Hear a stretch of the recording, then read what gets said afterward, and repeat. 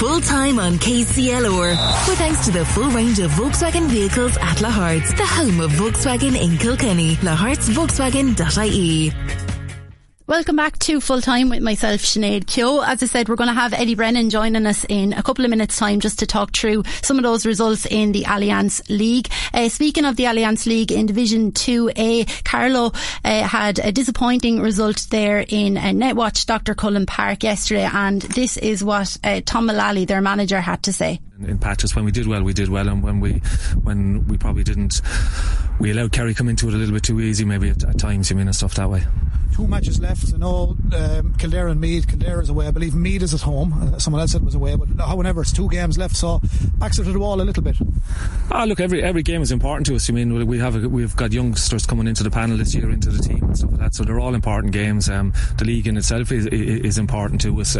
We've obviously had between suspensions, between injuries and stuff like that, we'd like to be picking from a deck that would suit the games that we're playing and stuff that way. But that's not to be. So I think players are gaining experience and exposure to this level, which is good for them. The hand pass been clamped down on. Sean Clear referee today. I'm not going to harbour on Sean, but all referees are blowing it. And Taggy said to me in commentary, Kilkenny, a few months ago, that a lot of players throw it. They seem to be getting into players at this level now, and there's a lot of blows and frees and stoppages for illegal hand passes today. What did you make of all that?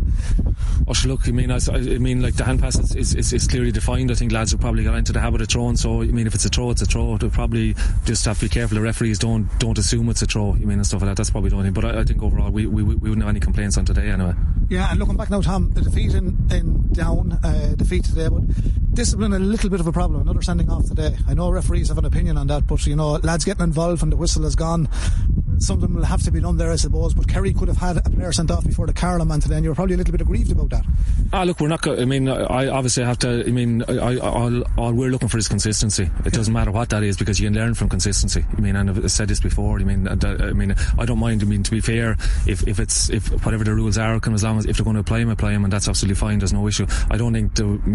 We could argue over small things today and stuff like that. I'm not sure. I didn't see what the sending off was for, so I commenting on it would be purely unfair, I think, to the referee and stuff like that. But as long as it's consistent, we don't. And I don't think Sean Clear did a overall that he was probably consistent enough in relation to what he was today. So I wouldn't have any complaints that way. He's very consistent. Sean Murphy, is that 2 matches? Is Sean due back now for the next game? And Marty, what's the position on Marty? A lot of people inquiring. Marty, I know, has an injury. How far is he away from making a comeback? I would assume both of them should be fairly well. Sean's second game is up today, so Marty should be fine. I don't think it's just a precautionary thing today, that's all. Yeah, that was Tom Mullally there, just speaking after Carlow's defeat to Kerry yesterday in Division 2A of the Allianz League. Now, as I mentioned, later on in the show, we're going to have Eddie Brennan just kind of a look back on the results in the Allianz League at the weekend. But earlier on, I actually spoke to Karen Weeks. She's the first Irish woman to row solo across the Atlantic Ocean, and she actually has a Carlow and a Kilkenny connection. So it was great to speak to her earlier on, and this is my chat with Karen earlier. Well, listen, Karen, first of all, congratulations on a fantastic achievement. How are you feeling? Oh, I'm feeling great now. I feel my body's a bit sore, and just seeing it when I finished the row, your mental. I think mentally during the row, you look after your body and you just have to keep going and going and going. So once I stopped, then my body's just sort of gone, oh my God, and it's just crashed. So it's just stiff and sore, but just having good recuperation here in Barbados at the moment. Oh, lovely. So you're actually over in Barbados at the moment, are you? Yeah. I'm in Barbados for another few days as well. So it's great, lovely sunshine and turquoise water and white sands. Ah, lovely. Great place to get a bit of relaxation and rest anyway after 80 days at sea. And just kind of on that as well. 81 days. 81. Sorry, that one day is very 81 days.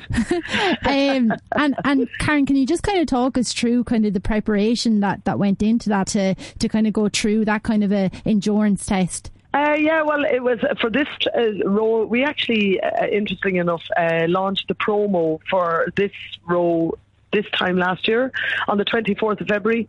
And I've been training longer than that. and I knew it was happening before that. But so I bought the boat in March. It's a specific ocean rowing boat. I bought the boat last March, so I was training in that, and then also I have a gym at home, so I was doing weights and rowing machine and bike, and I do a lot of mountain biking myself. So I was doing a lot of cross training and mixed training in the gym, and a lot of weights, strength and conditioning, and then just building up the endurance. And then once I got on the water here, I was just building up the hours as I went on, and ultimately I was doing really regularly about probably 14 hours a day, from 15, 16, 17 hours a day rowing, so it was quite intense and quite physical. Yeah, and so that was from last March, did you say, that the kind of preparations began? Well, the preparations really began before that, I suppose, probably just over a year and a half. All right, okay. And can you tell us a little bit, I know that you had like a team behind you as well, can you tell us a little bit about that and the logistics kind of going on in the background? So the team, I have an amazing team behind me, and they're all good friends of mine. Excuse me. They did on the water itself, I was totally on my own. I didn't have a support boat or a support vessel or anything like that. So just on land, I did have support in that. There was still logistics to keep She Can Do, which is our campaign, She Can Do 2021. So there was a lot of people interested, and the followers and the people who wanted interviews and the people who wanted this, that, the other. It has gone berserk. So having the crew at home was brilliant to manage that, and manage getting the Millie, my boat is named after my mum, manage getting the boat shipped back to Ireland, and sort of more of the logistical stuff and selling merchandise and all that sort of stuff. So yeah, the team at home was really, really incredible. And were they able to kind of track where you were at any given time and all of that kind of stuff? Yeah, I think we had about 7,000 or 8,000 people tracking me the whole way across. So yeah, I had a tracker on the boat all the time. So there was, I think it was actually there was probably more than 8,000 people tracking me. But so people could see exactly where I was and what speed I was doing, what direction I was doing. And so there was a lot of people following me the whole way across. And I suppose, like you said there, that there was people kind of tracking you, and that must give you some peace of mind, or some sort of just that element of kind of safety, knowing that there are people tracking you along the way, but at the same time you are on your own in the boat. So you must have had moments of feeling lonely, feeling scared, I'm sure, over the course of the 81 days. It was great having the people tracking me, and there was one time I got caught in a microstorm and the boat just took off in various directions, sort of going around in circles a bit, and some people thought I'd really lost the plot altogether or gone unconscious or something. But it was good that people could track it. Initially, it probably put a bit of mental pressure on me, because I was thinking, oh my God, they can see that I'm stopping now, or they can see that I'm going slowly.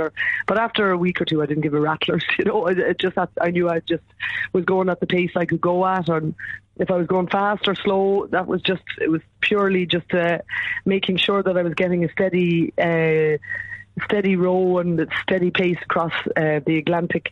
But there was a lot of times I got a lot of high winds and got a few storms, got a lot of big seas, got some calms, which were very hard mentally, and so I got every condition that was going. And I think one of the most challenging things about it is usually when you cross the Atlantic, the trade winds kick in around January, which are winds that will whoosh you over to the west, to Barbados or Antigua, anywhere in the West Indies really.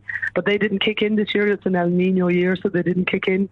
So it was much, much harder this year. And other rowers that were going to Antigua, they found it very hard as well, in that you just really had to row every stroke, and the wind and the wave train, so this dominant wave train, was coming from the northwest first of all, and then over to the northeast.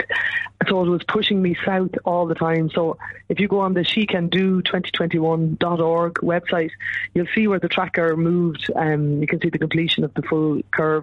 But I actually was pointing west the whole time, and you can see that I've done sort of a curve that has brought me to Barbados, all right, but it took a lot of work to make that curve work, even though the boat was pointing west all the time, Yeah, and were there any times, Karen, that you thought, wow, I could be in real danger here? Or did you always kind of just have trust in yourself, trust in your team that everything would be okay?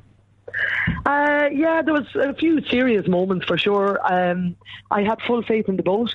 So the boat is an ocean rowing boat, and I trusted the boat totally. And like in storms and in big seas, all I did was you shut the cabin hatch and lock yourself into the cabin. And if the boat does capsize, which it didn't, thankfully, but if the boat does capsize, then it's self-righting, so it should come straight back up, and you should be in a watertight compartment. And so I trusted her, and in the tougher times, I'd just hop into the cabin and deploy a thing called a para anchor, which is like a big parachute, and that just holds the front of the boat up into the wind, and it sort of stalls you in the water, you know. All right, okay. And just I know that you have your background is in sports psychology as well, so I'm sure that came into play on a couple of occasions. Oh, absolutely, yeah. And I've worked with a lot of solo rowers too as a sports psychologist, and so I know what they've gone through. And yeah, just going through it myself, like I had stuff that I'd rehearsed mentally rehearsed before, like Thunder and Lightning, managing big seas and stuff. So yeah, all that definitely helped during the course of the journey. You have a connection to Kilkenny, do you? Yeah, I lived in Kilkenny for a few years. I went to Kilkenny College actually as well, and my parents lived in Bennettsbridge for a long, long time. They're both gone now, but the boat is named after my mum actually, Millie Weeks.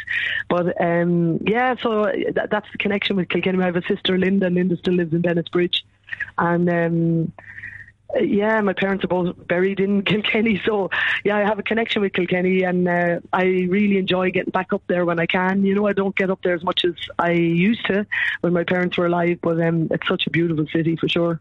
Yeah, you mentioned, Karen, a few times there, the She Can Do campaign. Can you just tell us a little bit more about that campaign and why you chose to get involved with it? Basically, the philosophy behind it is, number one, to try and encourage women and girls to participate in adventure sports, and secondly, to try and encourage females and males, females primarily, but males as well, obviously, just to try and push themselves out of their comfort zones and just try and do something that they mightn't have done before.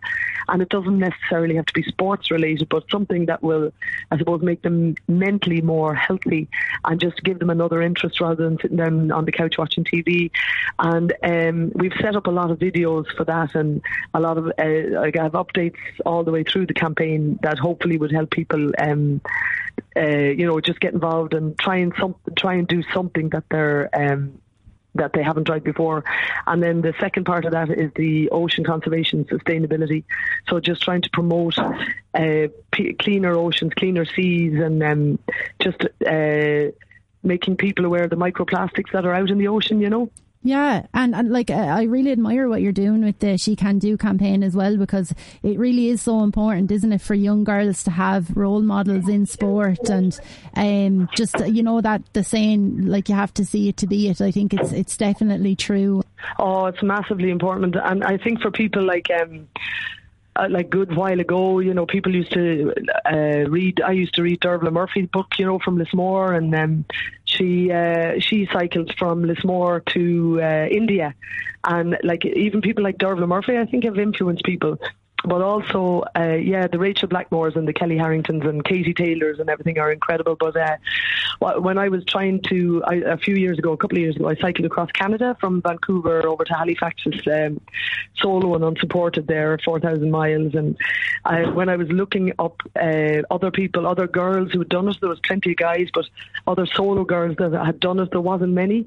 There was none, actually. There was one girl who cycled around the world. And I just thought I'd relate better to a girl and a female, and just to, you know, because you're sleeping outside with bears around you, and you're sleeping, you're sleeping in weird conditions in forests and stuff like that. And a girl on her own, I think, is slightly, like, guys are generally stronger and faster and that sort of stuff. So that really struck a chord with me, in that, yeah, you're dead right in what you say. If you can't see it, you can't be it. And I think that if a girl, and I genuinely am blown away by the amount of girls and kids and paintings I've got the kids have done, and from boys and girls, and they're doing something else, or they're hopefully getting inspired and getting a lot of messages of people who are doing things that they wouldn't have done before. So that's magic for me. That makes the campaign so worthwhile. And like, the campaign is still going, and it has been She Can Do 2021, but what we'll do now is we'll change it to She Can Do,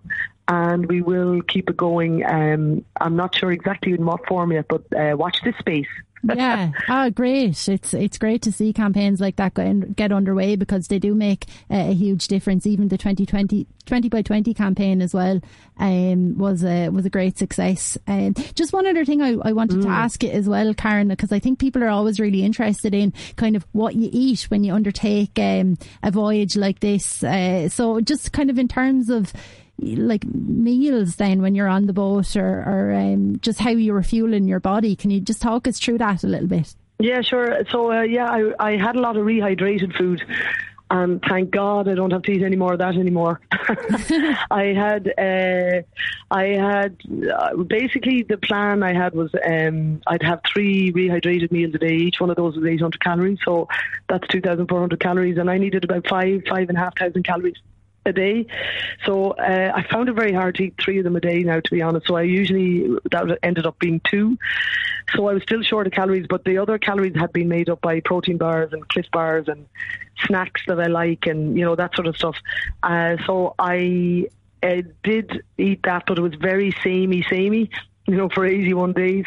And then I was really conscious of hydrating myself properly. So I had really high caliber isotonic drinks as well. And if I don't see an isotonic drink for another 6 months, I'd be very, very happy. I can imagine. But it did serve its purpose when I was out there, but I got my sister to get me an electric toothbrush, because I'd say my teeth would be going rotten for all the isotonic drink I've been drinking. So now but it's good, it's good. Yeah, and now that you're kind of just back to normal and kind of back to eating normal foods and stuff again, but you probably have to take your time about kind of like the speed or the pace at which you're kind of getting back to your normal everyday foods, do you? Actually, I don't, and everybody keeps asking me that, but it doesn't seem to be affecting me that way. Like last night I had a steak, and the night before I had chicken and fish, and no, it actually doesn't seem to be affecting me, which is incredible. And yeah, because my stomach has definitely shrunk and I've lost a bit of weight and stuff. But no, so far so good. Yeah, washing it down with a cool beer might be helping, very good. You get to celebrate then, that's good. Well, listen, Karen, congratulations again. It's a phenomenal achievement, so well done, and we're delighted that you have that little bit of a Kilkenny and Carlow connection as well. So thanks so much for joining us on Full Time today, and hopefully we'll chat to you again soon. Okay, and come here, thanks a million for having me, and we'll talk to you soon. Thanks a million. Thanks so much, Karen. Full Time on KCLR, with thanks to the full range of Volkswagen vehicles at Lahart's, the home of Volkswagen in Kilkenny. lahartsvolkswagen.ie. Welcome back to Full Time with myself, Sinead Keogh. Now, as promised, just before the break, we are joined now by Eddie Brennan, former Kilkenny hurler and 8-time All-Ireland winner. Thanks so much for joining us on the show today, Eddie. How are you doing? Not too bad at all, Sinead. Good evening. Good. So, Eddie, I'm sure you were watching all the Allianz League matches there over the weekend. What was your impression, though, of Kilkenny? I suppose that I didn't get to see the Kilkenny match, unfortunately. I wasn't around and was watching matches on television, but you're just kind of scooting through the reports, and you'd say, look, it was a result that was expected of Kilkenny.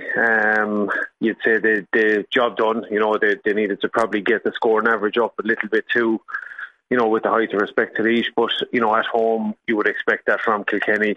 There was a good spread of scores, and I suppose the thing that maybe jumped out was Tom Phelan got in for 2 good goals, 2 really good goals. There seems to have been a bit of cohesiveness about the Kilkenny attack, and I was up at the match in Thurles 2 weeks ago, and I was impressed with Tom Phelan's endeavour. I suppose he was playing maybe his first couple of matches, and I liked what you see with him. I think he gives you something different. He's a very, very athletic fella. He has speed and he has huge skill. So, look, that was the positive. But you'd say overall, it was a job well done. Still no Ballyhale lad there. So, all in all, you'd have to be happy with that. It was probably 2 points that we needed to get. and a little confidence boost going into this Saturday evening.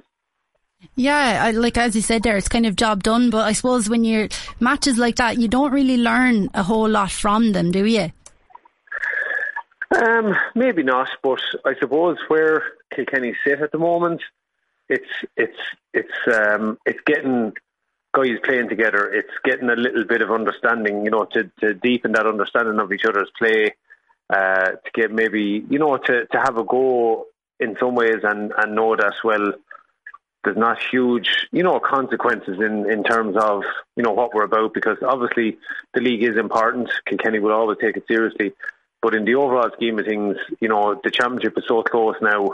I think it's definitely an opportunity to try a few guys and give them a bit of prolonged game time, and not to have that pressure of, there'll always be pressure with Brian Cody. He will expect high standards of the guys, but it's probably an opportunity to give lads a bit more game time, like you take even, Mikey Carey, Niall Brazel, David Blanchfield, in the backs and that. So they're just spending more time together. They're getting a bit more understanding of each other's play and hopefully build a bit of confidence, because there's a huge test awaiting on Saturday night. Yeah, like you mentioned it there, there's a massive test awaiting them on Saturday in Dublin, and it's going to be in Parnell Park as well. Dublin are they're on fire really at the moment, aren't they? And I think that people may have underestimated Dublin in advance of the league campaign, but they're playing a stormer at the minute. They are, and I think what you're seeing with Matthew Kenny is maybe the last year or two is a little bit indifferent. But what you're seeing is now he's really bringing them together. So is it the culmination of 4 years under Matty Kenny?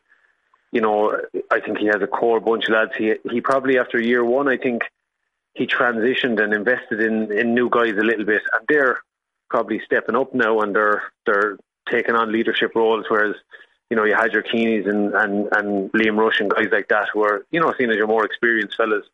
But there's definitely a breed of new fellas, and I think, the one guy that has really impressed me over the last couple of seasons, and I had question marks over him, but Danny Sutcliffe has really, really grown into a fine player. He is a good, he was a good captain the last couple of years. He's obviously not captain this year, but I think that maybe will free him up to get a little bit more out of him. But they have a good balance about him.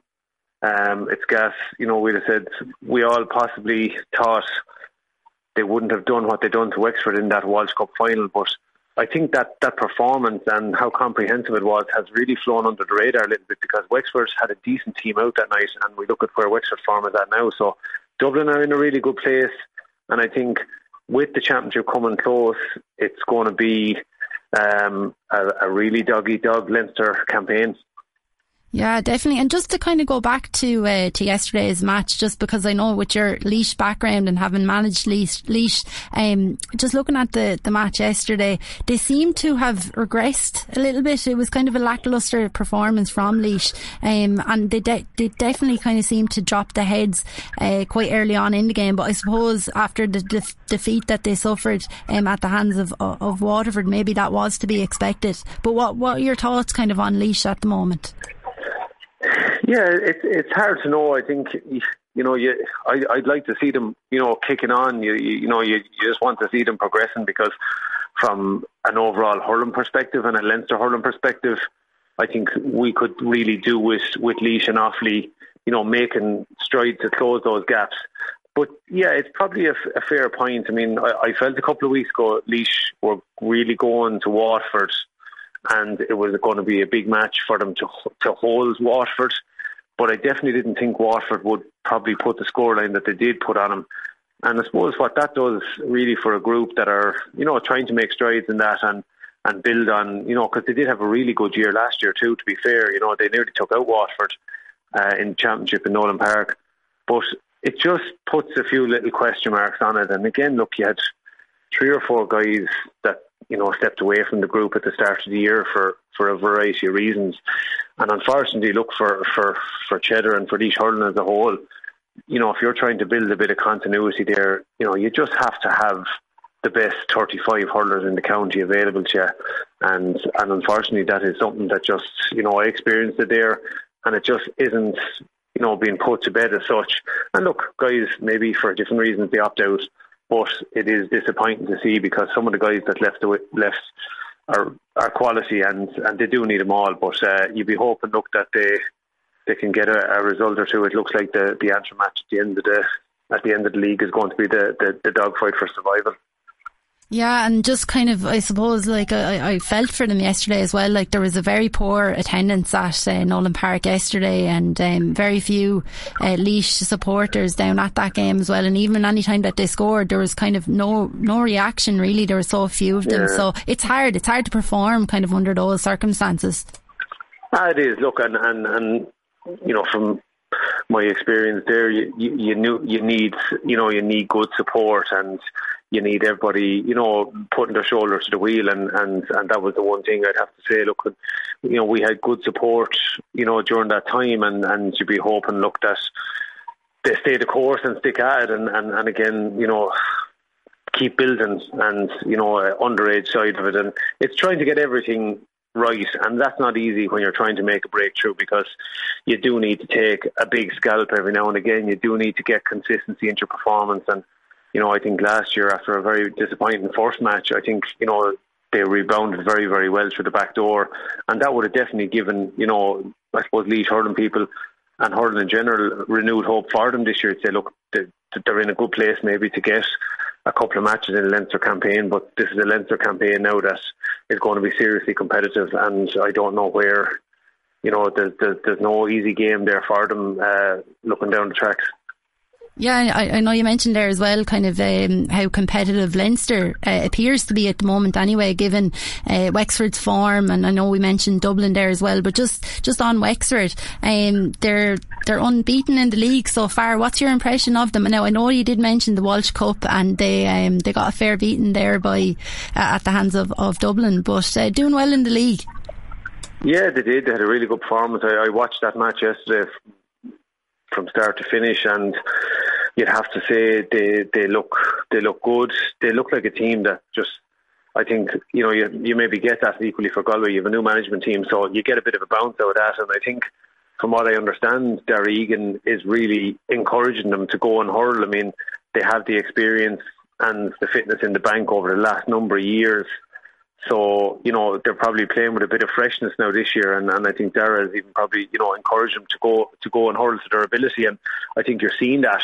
I think Rory O'Connor is you know, has been for a while, but he has really matured into a fine player, and he puts in the hard yards, which is probably the most important thing, but he's chipping in with 3 and 4 points every match.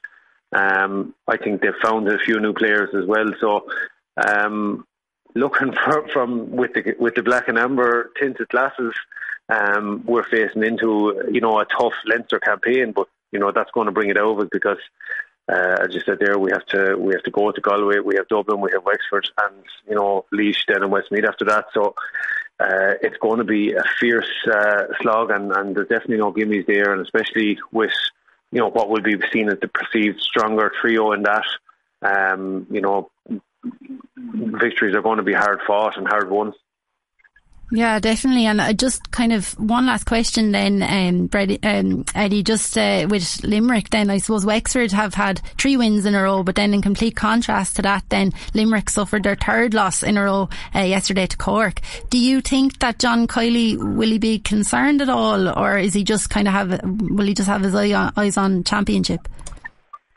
It's hard to know, because I think the manner of the performances, maybe, you know, I think what you don't want to do in his position is let bad habits creep in, and you know, sometimes those little bad habits they're only small little things that start to happen, but they build if you don't kind of nip them at the bud. So I'd imagine John Kiely would be keen to just get the lads back trashing. I suppose when you look at their teams, he's putting out 3 and 4 new guys every day. He's rotating some of his more senior guys.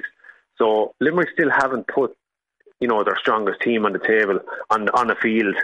But I think what you're seeing also too is that certain players are really, really critical to Limerick. You know, Cian Lynch just didn't look himself at all. I mean, he's coming out of a Fitzgibbon campaign, so there might be a little bit of a hangover for him there in his performance yesterday.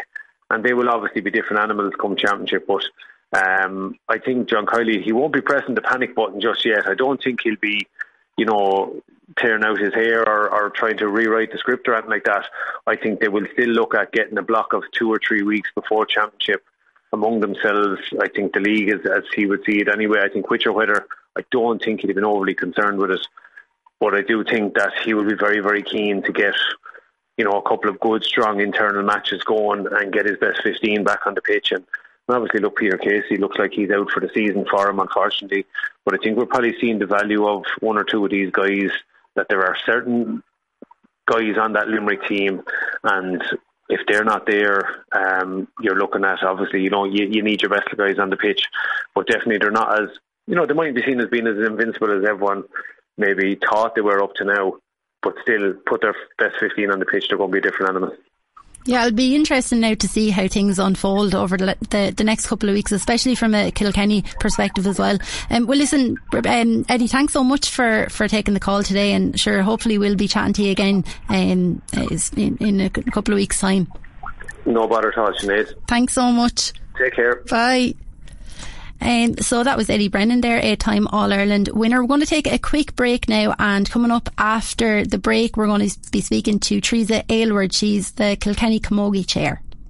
Full time on KCLR, with thanks to the full range of Volkswagen vehicles at La Hart's, the home of Volkswagen in Kilkenny. lahartsvolkswagen.ie.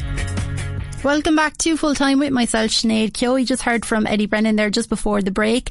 And now on the line I have Teresa Aylward. Teresa is the Kilkenny Camogie chair, and we're just going to be discussing now the proposal to merge the LGFA, the Camogie Association and the GAA. Teresa, it's garnered a lot of support at the GAA Congress at the weekend. What are your thoughts on the coming together of the 3 organisations? Hiya, Sinead. Yeah, I think actually it's a good idea, and I think it's a step in the right direction.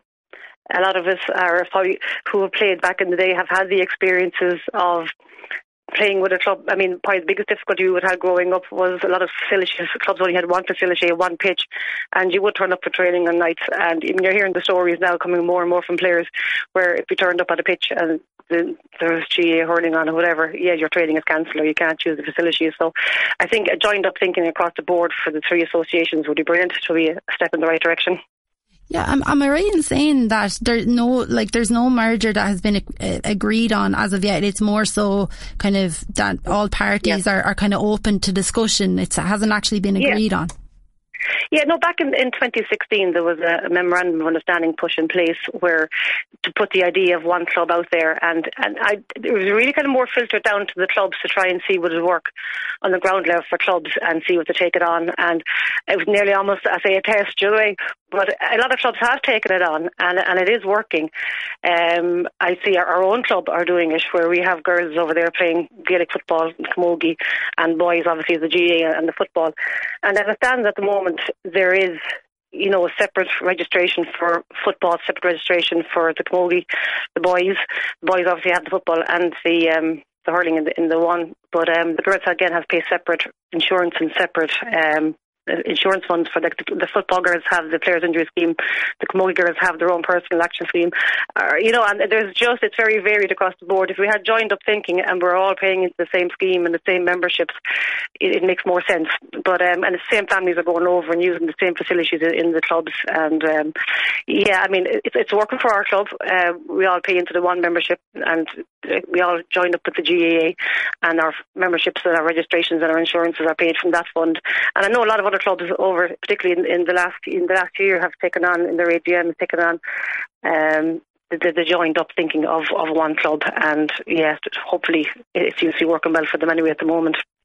Yeah, like I suppose logic would tell you that the 3 of them coming together, that it would be it would be a good thing, and like that they would be stronger together. But do you think, Teresa, that there's any hesitation at all there that, you know, maybe by joining up with the GAA and the Ladies Gaelic Football Association that the Camogie Association might lose some of their autonomy? Have you heard anyone saying that maybe, you know, they don't want to necessarily join up with the other 2 associations? Yeah, not overly negative. More the bigger point is trying not to lose their identities. Yes, certainly it probably makes sense to join up, but still to be identified with your own game. The other way, the camogie game, like there is variation in rules. It's not exactly the same as hurling, so we're almost there as well. And the same with ladies football. Ladies football probably are a little bit ahead of the camogie, and they've made more strides really in their media and in the promotion of the game. And they've, gained a lot more cover. Yeah, I would say media coverage than camogie has the last few years. And they have built up their own identity and their own sponsors. And I think the biggest issue probably will be sorting out, I think, and their finances. That's where the biggest breakdown will be. But I think if clubs can do it, if clubs can get it going, I mean, really, I think it can be done. But it's just to get the right structures in place to bring it forward. That's where the question is going to be. But I think it would be better for the girls all around, and for the GAA as well all around, because it's the same families, it's the same supports, and I think it's better all around if we're all the one club under one umbrella. Yeah, definitely. And do you think that, I suppose, is the reason why it's garnered so much support? Is it reflective of where we are maybe in society at the moment in terms of creating more equality for women, not just in a sporting context, but generally? Yeah, absolutely. And I think it's a culture change probably needs to be looked at as well with regard to women's sport. I mean, you would have known over the years, probably as we were growing up, it was all you would see on television probably would be the male sports, and attendance at matches, definitely would all be going to the hurling matches. But would anybody think twice about going to a camogie match? Possibly not, unless you were playing. So as a culture and as families and our communities, we kind of just need to probably stop and think, for bringing the children to a hurling match, well, why don't we go to the camogie match next weekend? And even for the girls, even to try and get the better venues to be lovely if the fixtures were done in such a way that, right, this weekend we have Nolan Park for the hurlers and next weekend we have Nolan Park for the camogie players, and that there's not a clash of fixtures and the grounds are available, whether it's a camogie match or a hurling match. So it's a culture change. I mean, people need to start bringing their families to the girls' games as well as they've always watched to the men's games. So it's just something that needs to be looked at as a whole, I think. Yeah, it is, and the 2020 kind of idea back did help that as well. And I think our coverage, our online streaming over COVID, to a sense, has brought the game more into houses and all the rest over COVID, because people couldn't go to games, but they actually started watching it. And I definitely would say our attendances are up after COVID at games. But actually, people stop and look at the female game and look at the effort and the training the girls put in. They'll appreciate that. Gosh, girls are well capable of playing the game to a high level as well, and to do put in the work. And it's lovely to get them acknowledged and get them on the television and online and let people see how good they are and how good they can be. Yeah, definitely. It's exciting to see what's going to happen. Well, listen, thanks so much for that, Teresa, and hopefully we'll be chatting to you again soon. Thanks so much for joining us on the show. Thank you. Bye. Well, that's just about all that we have time for on the show today. Don't forget you can listen back to this show wherever you get your podcast by searching Full Time. You can also listen back to our flagship sports show Scoreline on the Scoreline website or on any of the streaming apps. And don't forget that the show is broadcast every Saturday and Sunday from 6 p.m. as well. Thanks so much for tuning in. I've been Sinead Keogh and this has been Full Time. Look after yourselves and I'll chat to you again next week. Full Time on KCLR, with thanks to the full range of Volkswagen vehicles at Lahart's, the home of Volkswagen in Kilkenny. Lahart's Volkswagen.ie.